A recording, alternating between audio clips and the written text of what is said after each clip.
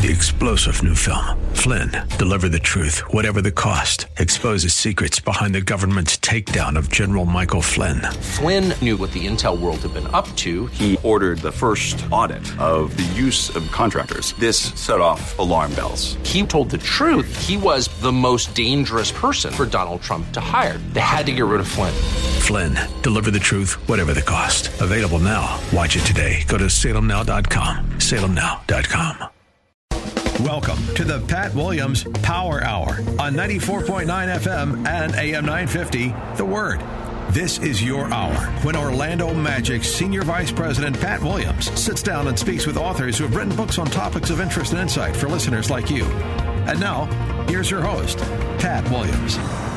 We gather like this every weekend, and always very pleased when you join us here on 94.9 FM and AM 950, The Word in Orlando. Once again, Alan Dempsey does our engineering, and Andrew Herdliska does the producing of the show.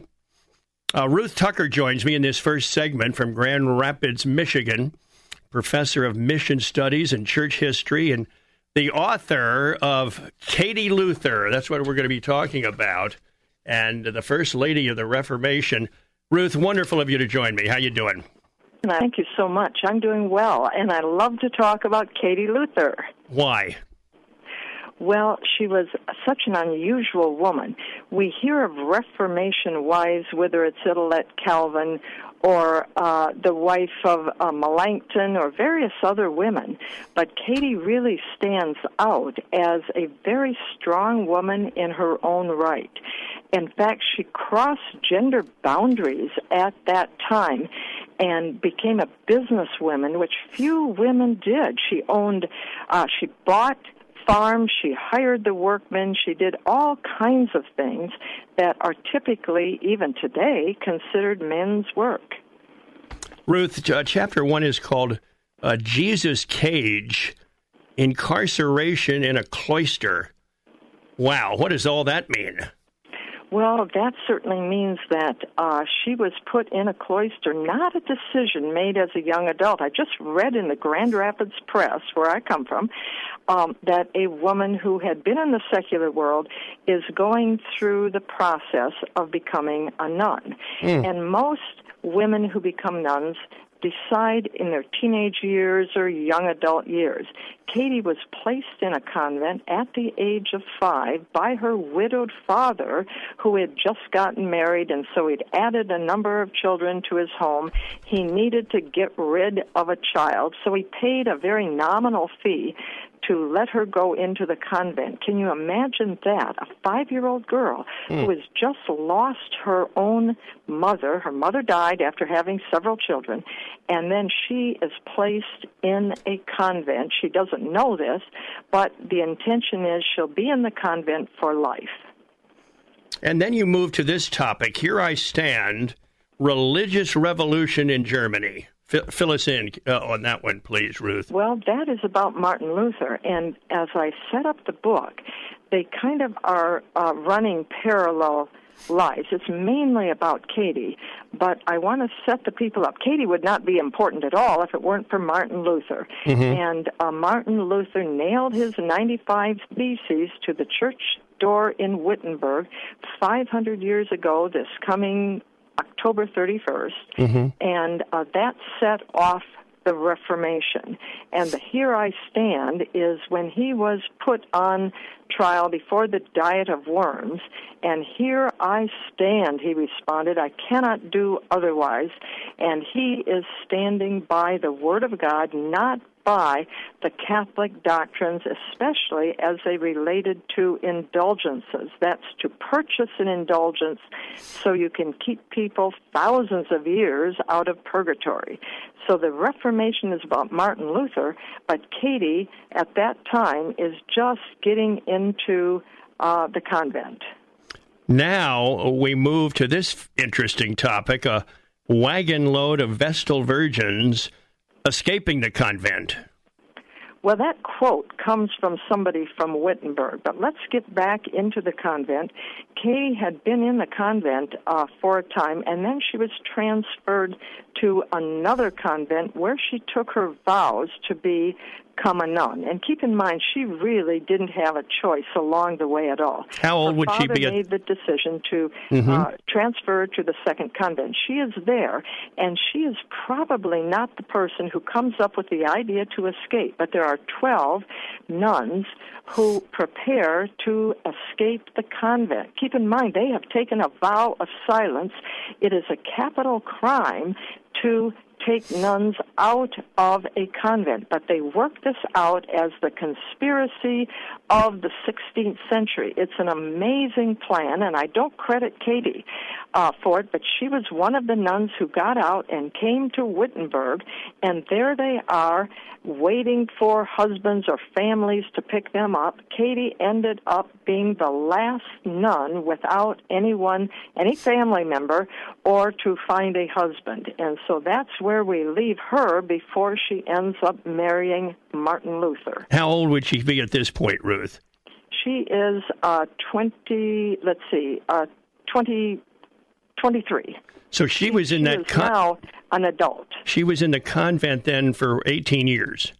So yes. From age 5 to in her 20s. Yes. Well, by the way, what did that time in the convent do for her? What effect did that have? It gives her a very good schedule and sets up a pattern of work for her for the rest of her life. She was later called the Morning Star because she got up so early before the sunrise, but that happened in the convent. But she also got educated, so she could read Latin, and she certainly knew the Catholic Church and its doctrine. She knew some of the Bible. She knew the prayers of the Catholic Church, but mainly she learned how to work very hard and run a household. It's a household of nuns, but anyone who married a nun could imagine they got a wife much better prepared for a household than somebody who might have simply grown up and married very young and only learned from her own mother. Ruth Tucker is our guest. We're talking about her book, Katie Luther. Zondervan is the publisher. Now, a bitter living, daily life in Old Wittenberg. Fill us in. What's happening now? Well, what's happening not entirely with Katie, but with all people around, men and women, life is very rough and life is very bad. When we think of toilets and running water or anything like that, that would not be available. Also, an inn. If somebody were traveling and staying at an inn, I have a wonderful quote on that, how what you do, you come up and you shout and shout from outside to get the innkeeper's attention. Finally, he'll come out. You have to tie up your own horses. And finally, you come in for the night, but it's usually one large room, and you've got to find a spot among all these people lying on the floor. Now, why wouldn't you just stay out in the countryside instead of the inn? Because there were so many bandits and people to rob you. So that is the bitter living in Old Wittenberg, especially for widows or somebody who's never married. So Katie faced a very bitter living when she came to Wittenberg. Pigtails on the pillow. And now you write, Ruth, about marriage to Martin Luther. Before we get to the marriage, we'll get to the romance, the incredible romance of Katie, and it's not with Martin Luther. Really? She is talking sweet nothings with this other young man. He's a student at the University of Wittenberg. Martin Luther is his teacher, and somehow they meet, and they talk, and she understands it is an engagement. But then Jerome goes home to his family. This is about 50, 60 miles away, and his parents are livid. How could he possibly consider marrying a runaway nun who has no estate, no money, nothing at all? And they say no, and Katie keeps writing to him, but he doesn't write back. He's a real cad. He should have written back and said, I'm terribly sorry, my darling Katie. I cannot go through with this marriage. I'm so very sorry. But he doesn't. He doesn't write to her at all. So she is heartbroken. Well, she still has no husband. Luther is in charge of marrying off the wives. Finally, she suggests to Luther that she marry either another reformer who lived in Wittenberg or Luther himself. The other guy says, no, she's way too domineering. I wouldn't have her for a wife. So Luther decides he will marry her. It's no romance at all, but they get married, and she turns out to be this incredibly wonderful wife, and love does follow. He adores his Katie, and she him. My guest, Ruth Tucker. More with Ruth right after these messages on the Pat Williams Saturday Power Hour. It's 94.9 FM and AM 950 The Word in Orlando. More of the Pat Williams Power Hour in just a moment on 94.9 FM and AM 950 The Word.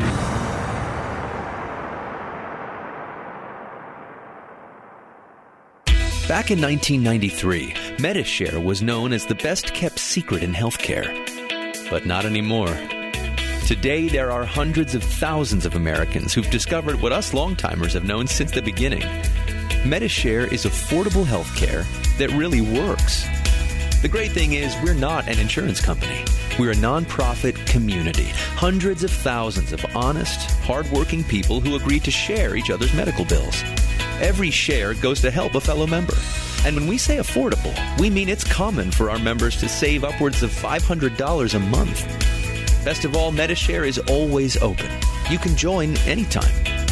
So how about now? Isn't it time you joined Medishare? Call 844-41-BIBLE to find out how much you can save on your health care. Medishare, now available in Montana. Call 844-41-BIBLE. That's 844-41-BIBLE. This is Dennis McKenzie for Families by Design. Strong families are designed by God. Do you want your family designed by God? For inspirational principles for today's families, listen to Families by Design with your hosts, Dr. Daniel Forbes and Kevin Picorni. Families by Design airs every Sunday at 9 p.m.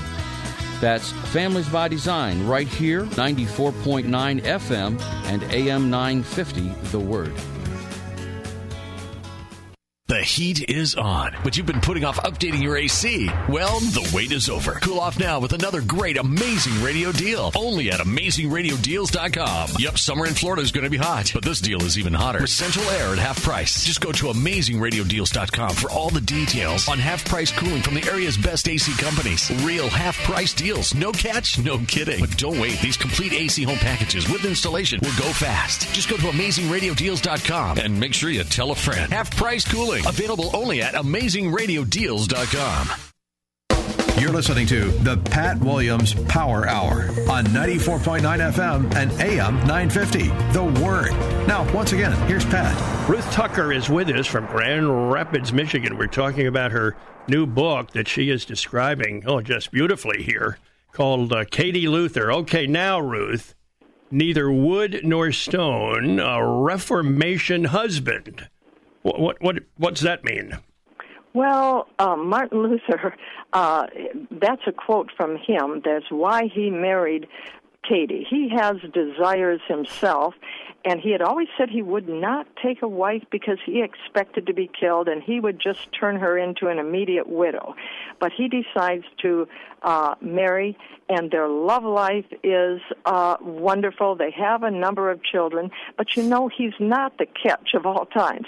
When she married him, he admitted that he had not changed the bedding on his straw bed for over a year, and it smelled of terrible sweat. He owned the Black Cloister, which is a large monastery that he wanted to get rid of and get into a regular house in Wittenberg. She said no way, because she wanted to turn that into a Holiday Inn for people. So they had some issues. He also was very free with money, and he would have liked to have anyone stay there at no cost. She was very tight with money because she knew that it would be very hard to have a large family if they didn't have some funds to go along with. But Luther is often a very difficult man. He's neither wood nor stone, but he's very, very emotional. He had deep bouts of depression, and he's very, very sickly. So as a a husband, anyone might think today, wow, the woman who gets to marry Martin Luther, what a catch he would be. But he was mentally and physically ill, and he struggled with arguments and a bad temper and foul language. So there you have the husband of Katharina von Bora, Katie Luther. From Katie, a little heathen, motherhood at the manse. Well, she starts having children, and that is so celebrated among the new Protestants. The Catholics say this child that was born is born of a demon, and Katie, or he's going to be somehow demonized because a monk and a nun who marry is a terribly controversial thing, but little Hans gets a lot of press, and keep in mind the printing press has just been really developed, and so that is how the Reformation spreads abroad, and every word about little Hans and all the antics of this little boy and children to come are spread abroad. But Katie has a very sorrowful motherhood as well, because she loses a little toddler, Elizabeth, and then later on Magdalene, her 13-year-old daughter. So she has real difficulties with that. Martin Luther does too. He misses his little girl so terribly much, but he can spiritualize that and turn that into, I'll see them in heaven, and they have a far better life now. For Katie, it was just sheer agony. Now let's talk about Morning Star of Wittenberg, At Work Before Dawn. Well, she is at work before dawn, and she is doing all kinds of things, as I kind of opened up with, that women typically did not do. She sets up the Black Cloister and often has between 30 and 50 people there. That includes her family and her extended family, orphans that she has brought in, and then a lot of students that come to Wittenberg or colleagues of Martin Luther who rent a room for a time. And she fights with Luther because he's trying to give out free rent and she can't afford it, so that's an issue. But she also has a farm in Wittenberg, and she hires all the workers for that because it's very extensive.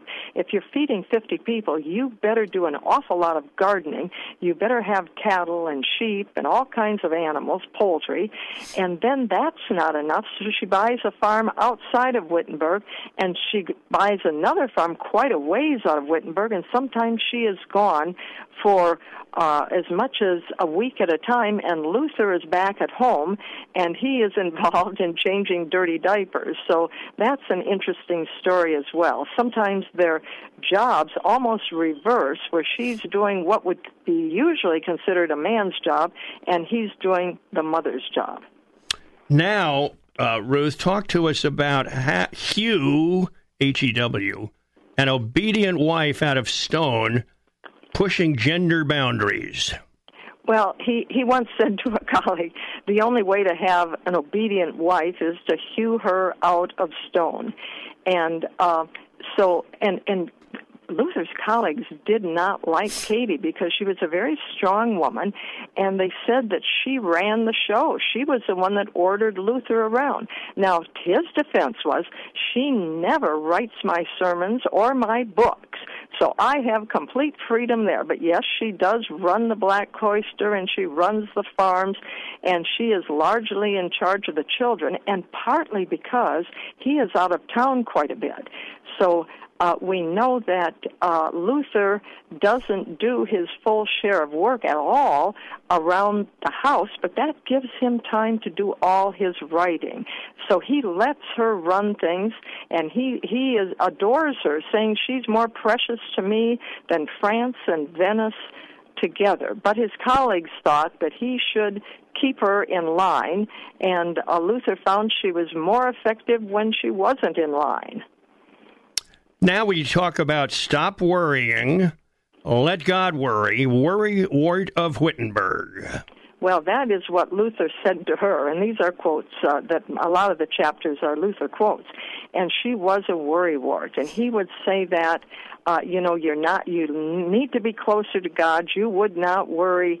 And so he's chastising her a lot for this. But keep in mind, there are so many things to worry about.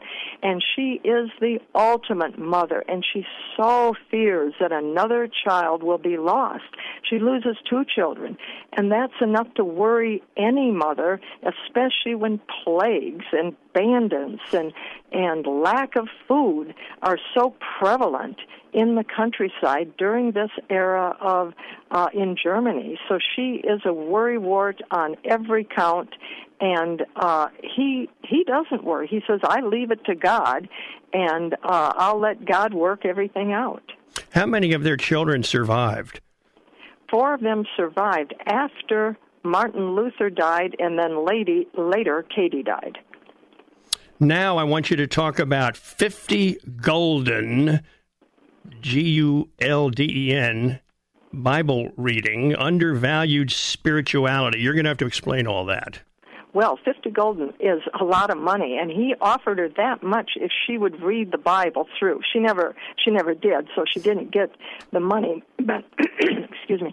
But there is a lot of difference between the 2 of them. Luther, I said, had foul language often, and he fought with colleagues. But Luther wrote letters of deep spirituality. Some people might call him a God talker because in every letter he writes to Katie, he reminds her of a biblical verse or reminds her how God is in control. He once chastised her because he said, you'd be a lot more effective as a midwife if you would do more praying while you're working. And she said, we're so busy working, we don't have time. That's what you are supposed to do and the men are supposed to do when the women are doing their midwifery. And that was kind of her philosophy. She was a very secular woman. In fact, there is no evidence that Katie actually subscribed to the tenets of the Reformation. She was a Catholic nun who became secular, and other nuns wrote about the convent and how they now believed in Reformation ideals. Katie would have been a perfect person to do that, but she never did. She never spoke about how she agreed with the tenets of the Reformation. An interesting fact that no one else has ever pointed out. And the reason we know a lot about Katie is that Martin writes a lot of letters to her. Her letters written back were not considered important enough to save, so we have few of her writings. So most of what you're talking about here with this book comes from letters written by Martin? Yes, a lot of it comes from letters, and not ones that I have read personally. I don't read the German, but I've depended on a lot of sources that have been translated. But he will write to her and say various things, and he will answer her letter to him. So we know what she had written to him, and he answers her. So we get a lot of information on her secondhand through Luther. Next topic, no words can express my heartbreak, widowhood and final years. Oh, that was a terrible time. Luther was away when he died, and he had just written to her that he was feeling better. She worried about him more than the children. I think she worried about him, and she was so worried. But he wrote a letter and said, "I'll be home in a week, and I'm feeling a lot better." He did not come home. They came back to Wittenberg with the news that Luther had died. He stayed where he had died for a time until they could make a facial cast and have a funeral there. Then they had a funeral procession for more than 50 miles, every town, thousands of people coming out to greet the casket and to pay their respects to Luther. Then he gets back in Wittenberg, and she is there. She goes out to meet the procession right before it comes into Wittenberg, but it's a terrible time for her because the love of her life, the man she adores, has died. How old was Luther? Luther was 63. And at this point, she would have been how old when he died? She is, let me just think, she would be in her late 40s. Really? So she was young when he... Well, not necessarily by 16th century standards. Okay. But yet she was a lot better health than he was, for sure, even though she'd given birth to 6 children. And what were the remaining years of her life like? They were terrible. The plagues had gotten worse. The opposition to the Reformation had increased, so there was no hope. Even Luther, before he died, didn't even know if his Reformation would be carried out. And she was not beloved by his colleagues. She was not well treated. They tried to take her rights away over her children, and then she ended up dying. She was rushing out of Wittenberg to find safety in Torgau, and the horses bolted somehow at the very end. She flew out of the wagon, landed in a cold water ditch, and she lasted for another 3 months in excruciating pain. You can imagine there were no one to set bones. There was nobody to give her pain pills, so she ended her life in a terrible, terrible way. Her funeral was given by Melanchthon, and what does he do? He scolds people for treating her so badly her final years. So he shames people for not treating her better, so we know how much disliked she was. Her children are surviving, and her daughter cares for her. Her surviving daughter cares for her during those final few months. Were there grandchildren that came along later? Yes, there were. Really? And so there is a heritage, and people today claim their heritage from Martin and Katie Luther. That's very, very interesting, isn't it? Oh, it's her story is so fascinating. I wish we had more time, but this has been incredible. Wonderful opportunity to tell about Katie Luther. Now, Ruth, there's one final piece of this book, Brand Bora, Concluding Thoughts on Katerina. Can you fill us in on that very ending of your book? Well, yes. A Brand Luther sold, and there's a book written entitled Brand Luther. Brand Bora did not sell. People did not love Katie Luther at all. But without Katie Luther, she was, I argue, the most important person of the German Reformation, second only to Martin Luther himself. If you take her out of his life, it's hard to imagine the Reformation today. You can take Melanchthon out, you can take all kinds of other people out, you still would have the Lutheran Reformation. Not with Katie out, and partly because Martin Luther did not only preach salvation by faith, but he preached a lot about the family, and Katie was the one that turned the family, his family, into such a historic model.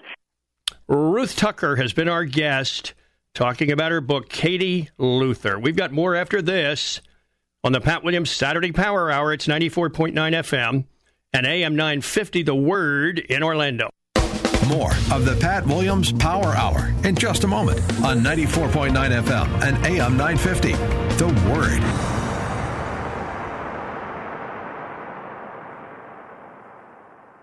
Join Richard Jordan, president of Grace School of the Bible, as he opens God's Word every Sunday afternoon at 5:30 on 94.9 FM and AM 950, The Word.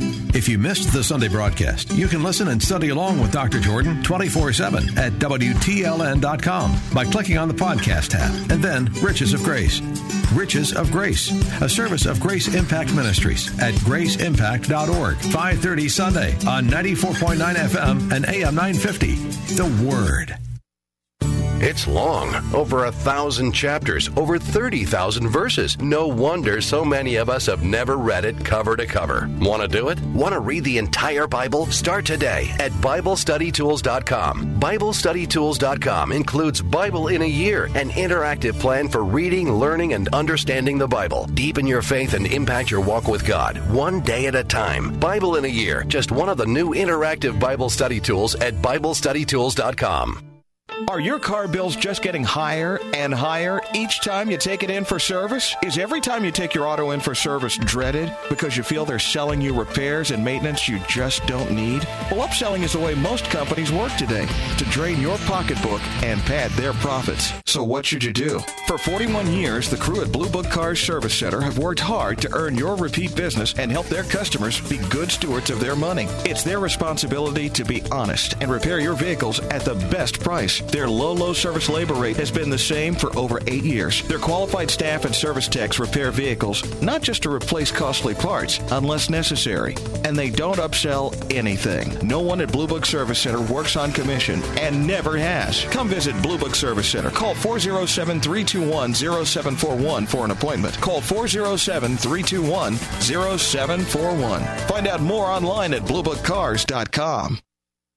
You're listening to the Pat Williams Power Hour on 94.9 FM and AM 950. The Word. Now, once again, here's Pat. Ruth Tucker, our guest in that first half hour. Dr. Jeremy Kimble is with us, Assistant Professor of Theological Studies at Cedarville University in Ohio. We're going to talk about his new book, 40 Questions About Church. Jeremy, great to visit with you. How you doing? Doing well, thanks. How you doing? Doing well, thanks. Glad to be here. Are you having a nice summer in Cedarville? It has been fantastic. Yeah, I got a little hot, but not anywhere near what you guys get down there. Oh, that's good. That's good. Tell me about your new book. Yeah, 40 Questions About Church Membership and Discipline.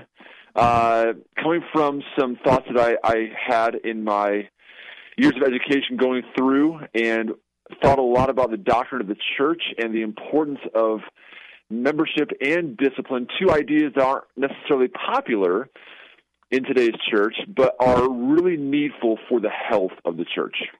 Well, let's plow in. Interesting questions. Number one, why are church membership and church discipline important? Yeah, so just to even begin with that, I would define church membership as a mutual commitment to overseeing and being overseen in one's discipleship. So with that, in terms of why church membership is important, the reality is we need to be overseen in our discipleship. We're called in Hebrews 3 to exhort one another day after day, as long as it's called today, so that we're not hardened by sin's deceitfulness. And so with that, we need to be a people that are connected in local churches to exhort one another, to care for one another, to be sure that we are avoiding sin, and that we're called as a community to do that. And when there are deviations away from God's standards that He lays out in Scripture, that's where church discipline comes in. So it's almost like membership is the front door, and discipline's like the back door. So discipline is the means by which God calls the church to call out an individual in ongoing, unrepentant sin, and to call them back from that to repentance.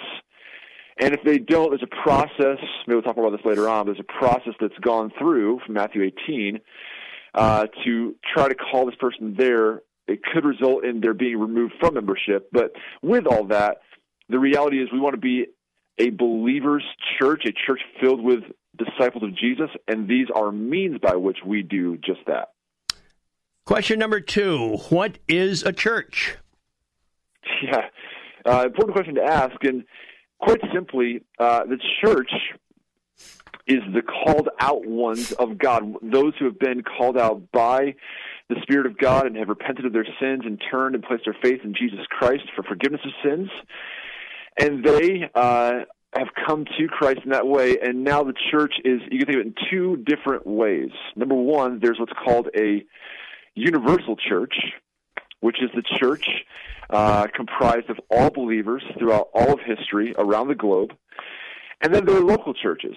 So the New Testament typically refers to local churches, and those are gatherings of people in particular localities covenanting together to be members together, to observe the ordinances, to have a certain kind of church governance, and to preach the word of God to one another. We move now to question number 3. What is church membership? Yeah, and again, just to say this, to be clear, this to me is a very important facet of this idea. Church membership is a mutual commitment by a church and its leadership and an individual to oversee and be overseen in one's discipleship. And so with that, I want people to understand that membership is not just some kind of thing like, well, what perks do I get? What's in it for me?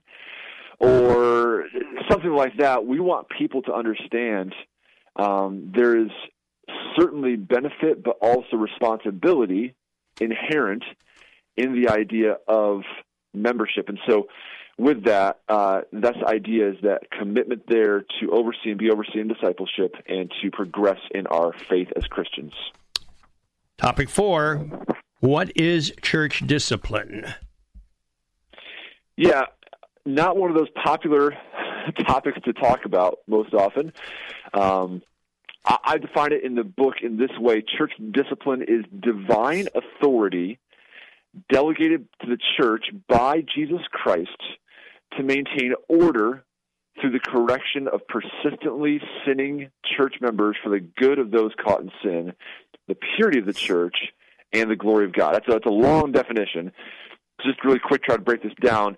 It is divine authority. We find this in Matthew 18 and Matthew 16, that Jesus grants the keys of the kingdom to his church. And so this is authority delegated to the church by Jesus, and that's given to maintain order. And so the order is to bring in members, but also if those members go astray, to correct them, to rebuke them.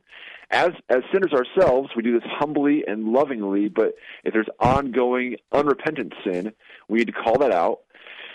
And we do that for the good of those caught in sin. We want them to be repenting and restored to wholeness in the church.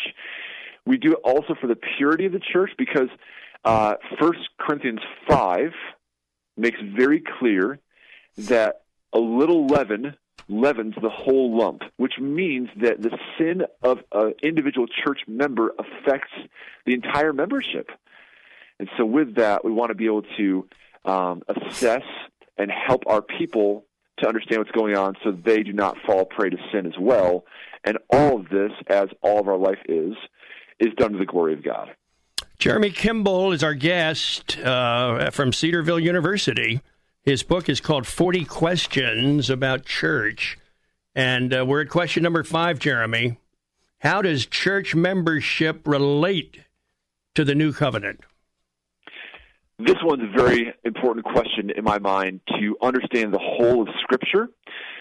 So some people refer to this idea that the covenants form the backbone of the entire storyline of the Bible. So you've got a covenant with Adam and Noah and Abraham and Moses and David, and then the new covenant. The new covenant is found in Jeremiah 31 and Ezekiel 36, Deuteronomy 10, some other places referred to as well.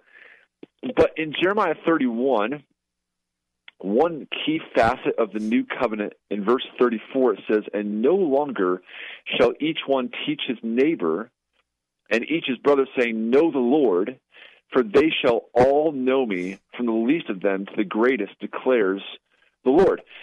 And so that idea there is that unlike the old Mosaic covenant, where Israel was a mixed community, where there were believers and non-believers in the covenant community, in this new covenant community, it's going to be made up of, the new covenant says here in this text in Jeremiah 31:34, of believers. They'll all know the Lord from the least to the greatest. So that means, just to get to a practical idea, because we may not get to this later on for the sake of time, practically, we are laboring to bring in members that are regenerate, that are saved, that are Christians, because we want our churches to align with the realities of this new covenant, and the new covenant states that all that are part of this covenant will know the Lord. So this is extremely crucial in how we do our processes, our interviews, our testimonies, and our churches in terms of how we think through and assess who's coming into our membership as churches. Topic number 6, is church membership biblical? This may be the most frequently asked question that I get. Even as a college professor, I have a number of students who will ask this question: do I have to join this church? And can I just attend faithfully and that'll be okay? And so I give a few answers to this. Church membership is not as overt as church discipline is. You can find very specific texts on discipline, but church membership is inferred everywhere in the New Testament. So just some ideas here, thinking first of pastoral leadership. Think of pastors and churches. 1 Peter 5 tells these pastors to keep watch over their flock. And Hebrews 13:17 is a text that tells pastors to oversee their people because they will give an account for their souls before God someday. Now, pastors understand they are not responsible for people if they're in Ohio or in Florida, they're not responsible for people in Japan or South Korea or Indonesia. They're responsible for people in their particular local church in their town. And the way they know who they're responsible for is, well, who's a member of my church? Who's part of the church in that kind of level, in that kind of a way? So that's one thing to note for membership. Second, I've already stated this, but Hebrews 3 says we're called to exhort one another day after day as long as it's called today. Well, you and I could do that in terms of exhorting each other and help each other to grow in our faith, but most readily that's going to happen with people in our local churches that we've committed to, and they've committed to us to oversee one another and help one another in their growth. Finally, on this, there's a lot of commands in the New Testament called one another commands. So pray for one another, love one another, be devoted to one another, be patient with one another, et cetera, et cetera. Again, you can do this with other believers in various places, but the place you're going to most readily fulfill the one another commands is with local church members. So all of these infer there has to be a way in which we understand people in a church who have committed to know, okay, pastors are overseeing them, we're exhorting each other, and fulfilling one another commands to one another in those ways. And so church membership is indeed biblical. Topic number 7, how does Matthew 16 speak specifically to the matter of church membership? Yeah, Matthew 16 is a fun chapter to read through, but it's an interesting context where Jesus is taking his disciples to a place called Caesarea Philippi, a place outside of the Jewish region of Gentiles, and there he asks his disciples, who do people say the Son of Man is? And they respond like, well, some say John the Baptist or one of the prophets, and then he asks the question, but who do you say that I am? And this well-known verse, Peter, says, you are the Christ or the Messiah, the Son of the living God. And then he blesses Peter and says, flesh and blood hasn't revealed this to you, but my Father who's in heaven. And then he says this, I tell you, you are Peter, and on this rock I will build my church. One of only 2 instances the word church is in the Gospels, by the way. So I'll build my church, and the gates of hell will not prevail against it, and I will give you the keys of the kingdom of heaven.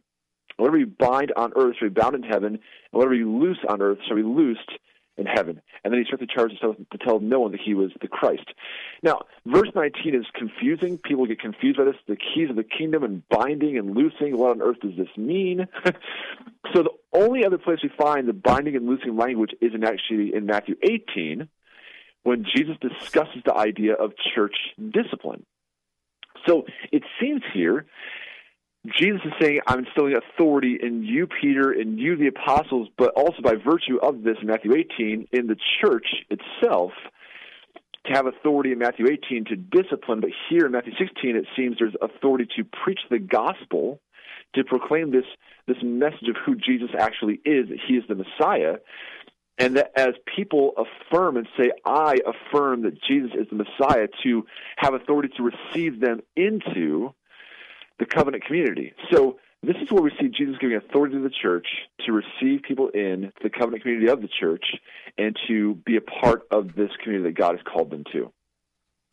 Now, Jeremy, I want you to get to this topic. How has the church practiced membership throughout its history? Yeah. And again, this is, I think, one of those things we neglect because at times perhaps our history is a little bit more suspect than it should be in terms of church history, but it's certainly an identifying marker throughout the early church era. Early on, people took membership very seriously. In fact, if you get this book and have a chance to read this chapter, it's interesting, even to the degree that by the mid-2nd century, there is a real degree of time that is invested in people before they can become members, even up to 3 years of time, of what's called being a catechumenate. which means that you are going through a period of fasting and prayer and study of the Word of God and learning theology and various things in order to become a fully baptized communicant member. Dr. Jeremy Kimble is our guest. We got more with Jeremy right after these messages on the Pat Williams Saturday Power Hour. It's 94.9 FM and AM 950, The Word in Orlando. More of the Pat Williams Power Hour in just a moment on 94.9 FM and AM 950, The Word.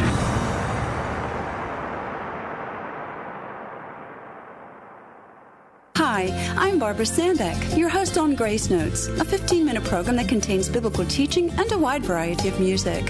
Some of the subjects we address are why do we have trials and cultivating intimacy with God. You can listen right here on WTLN every Sunday at 2:45 p.m. Can't catch the whole broadcast? Visit our podcast on the web 24/7 on WTLN.com. So tune in. You won't want to miss it.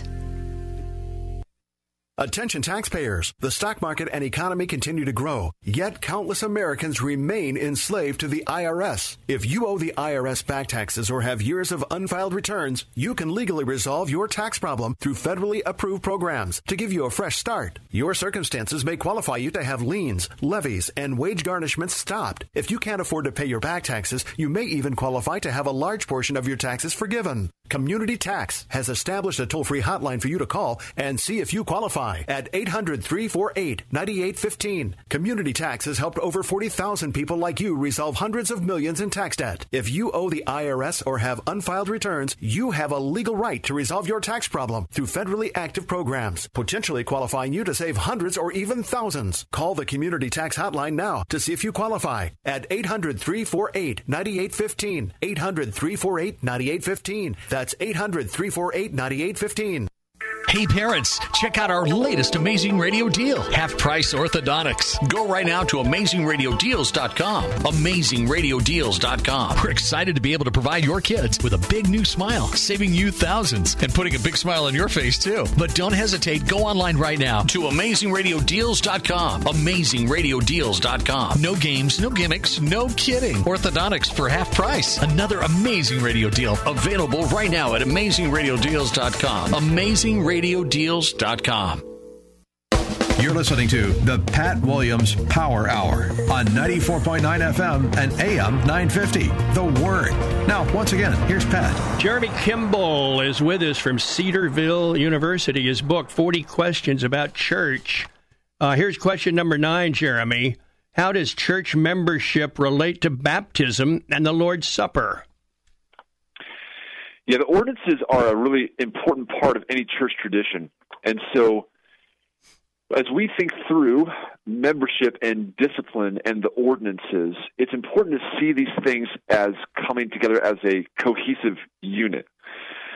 So membership is, you can compare it almost to a wedding, right? Being brought into this new covenant of marriage. Membership is being brought into this new covenant of coming together in this community to live and to act and to speak in this community. Baptism is the kind of initiating sign of this new covenant that you're coming into this community, and publicly you're affirming your belief in Jesus, and the church is affirming your testimony of faith and saying, yes, we affirm this person's testimony, we affirm their baptism, and we now affirm their membership. So those are tightly tethered ideas in terms of membership and baptism, because that's the initiating of one's membership in the community. And then the Lord's Supper is the renewing sign of this new covenant, where we get to gather and we get to celebrate.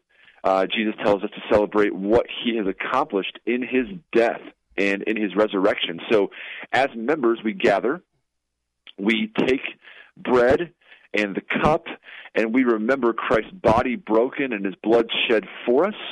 And in that, we celebrate the gospel together again, and we affirm again, we are fellow believers, we are fellow members, and we are rejoicing over the work that Christ has done in our lives and on our behalf. So with membership and the Lord's Supper and baptism, there's a beautiful symmetry and a beautiful partnership that shows how we can live together as God's people. Question number 10, how is membership related to making disciples?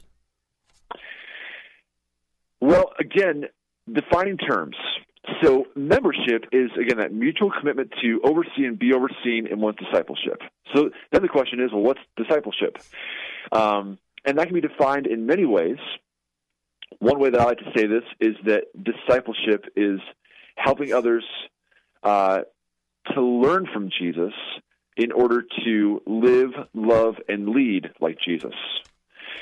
So you want to learn from Jesus to live, love, and lead like Jesus. That's discipleship. We're helping others to do just that. So membership, discipleship, the way in which we see disciples grown is through them coming into our churches, and then part of our commitment to them is to help them grow in their faith by teaching and by example. So we get a chance to do classes, perhaps small groups or one-on-one kind of discipleship, but it's not just taught, it's also caught. So as members, we are in one another's homes, we observe one another's marriages and families and how one does their job and their recreation. And in that, as members, we can learn from one another how to be a faithful disciple of Jesus. So the local church is this incubator for discipleship. Question 11, how is membership helpful for the leaders of the church? Quite simply, membership helps leaders know who they are responsible for. They can simply know, I'm responsible for these people, not those who across town or across the state or across the country or the world. These are the people that I will give an account to God for, and I can focus here and be able to really expend my energies and efforts on them as we go forward. Now I want you to move to the next question, number 12. What is the process of church membership? Yeah, this is highly debatable. People are going to differ on this particular question. Some would say it's very informal. They would say after a service is done, a person could walk forward and talk to the pastor and express their desire to join the membership, and the pastor could announce this person wants to join, and they're part of the church, all the way to being very, very formal in structure. If membership is related to the new covenant, and I believe that it is, then I think some structures need to be put in place that would just offer wisdom for pastors and other members to be able to do this in a prudent manner. So I think that a class could be of benefit, whether that's, a one-on-one with a pastor or pastors, or it's a large group class, if it's multiple weeks, if it's one Saturday morning, or whatever it is, you want people to know this is who we are, what we do, how we operate as a church, our leadership structure, all those things. You also then, I think even more importantly, want to get one-on-one time or one-on-two time with the couple with that couple or that person to say, who are you? What's your testimony of faith? Can you articulate the gospel for me? What churches you've been a part of in the past? What ministries do you desire to be a part of? How do you want to serve in this church? Just to ask those questions to assess, first of all, that they know the gospel and believe the gospel, and then secondly, they want to be contributing members to the church. Then they've got to be brought forward in some way to the church and affirmed by them to say, we have heard their testimony, whether it's live or a video of some kind, or read on paper, and we affirm their testimony. We say that we want them to join and to affirm them in coming into membership. And now we're at question number 13. Does membership look the same in every culture and context? Yeah, good question. That actually was raised 2 days ago. I was talking about this to an individual about this very idea. If there's a house church in Iran, and we're in a church of 1,000 people here in Ohio, would it be the same exact thing? And the answer is probably no, because there's going to be more flexibility and more knowability of the people in a house church versus a church of 1,000. But even so, the principle still remains that those who join this church will be members of the new covenant via faith in Jesus Christ.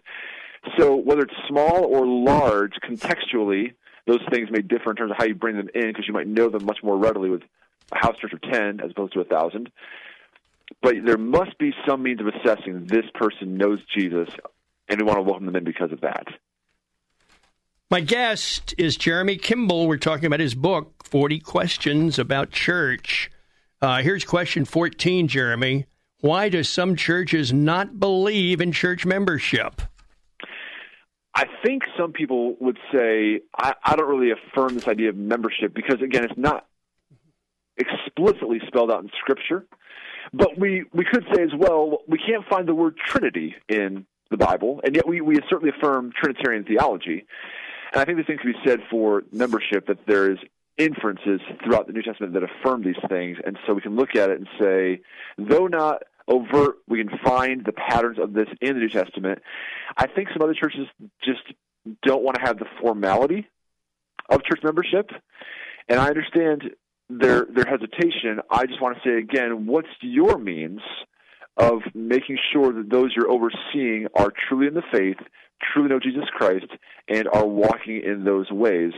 How are you going to connect discipline, which is overtly biblical, to the people in your church if they're not committed members? How does that all work? And so I see these things as a piece and connecting, and therefore would encourage pastors to think about those two ideas. Now let's go to this topic. It's number 15. What kind of church should someone join? Very important question, especially in our very mobile society that we often move from place to place. So a few points I have here in this chapter is that people should look for, I think, a church that is first marked. And what I mean by that is historically there have been marks of the church. So the right preaching of the Word of God, the right administration of the ordinances, the right administration of discipline. There's a commitment to the Word of God and a commitment to organizing our lives around those things. And there's other marks you could say as well. The church is confessional, right? That has a confession of faith, that it is convictional in that kind of a way, that it's missional, that it's looking to seek out others to know the gospel, and that it's going forward in those kinds of ways. So you want a church that's marked. You want a church that's on mission. I just said that it's missional. It's looking to locally and globally get the gospel to a people that do not know the gospel, and they're proclaiming in those ways. So a church that's marked, that's on mission, and finally a church that's ministering, a church that is in a healthy way serving and looking to help others in their faith and go forward in various ways. We're all gifted by the Spirit.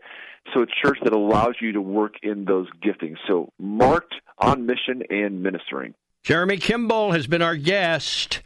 We've got to wrap up right after this on the Pat Williams Saturday Power Hour. This is 94.9 FM and AM 950, The Word in Orlando. More of the Pat Williams Power Hour in just a moment on 94.9 FM and AM 950, The Word.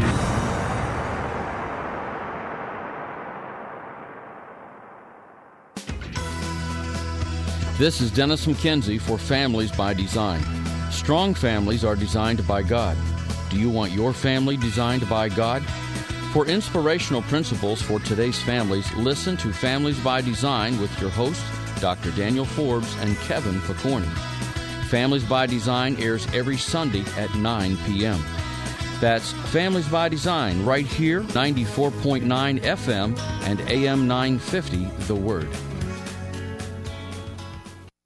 You're listening to the Pat Williams Power Hour on 94.9 FM and AM 950, The Word. Now, once again, here's Pat. Well, thanks for joining us, folks, on the Pat Williams Saturday Power Hour. In that first segment, Ruth Tucker from Grand Rapids, Michigan, gave us a wonderful, wonderful look at Katie Luther in her new book. And then we moved to Cedarville, Ohio, and Jeremy Kimble was with us talking about his book, 40 Questions About Church. Please visit my website. It's patwilliams.com. The Twitter page is Orlando Magic Pat. And check out my latest book. It's called The Success Intersection. It's about when your greatest talent intersects with your strongest passion. Well, you've found your sweet spot in life.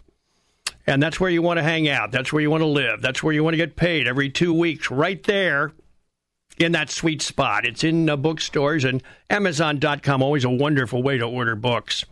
Well, have a great day tomorrow with your family in church, and then a good week ahead.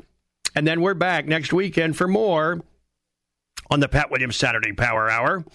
It's 94.9 FM and AM 950, The Word in Orlando. Thank you for joining us for this week's edition of the Pat Williams Power Hour. Join us again next week at the same time, where faith comes by hearing. 94.9 FM and AM 950, The Word.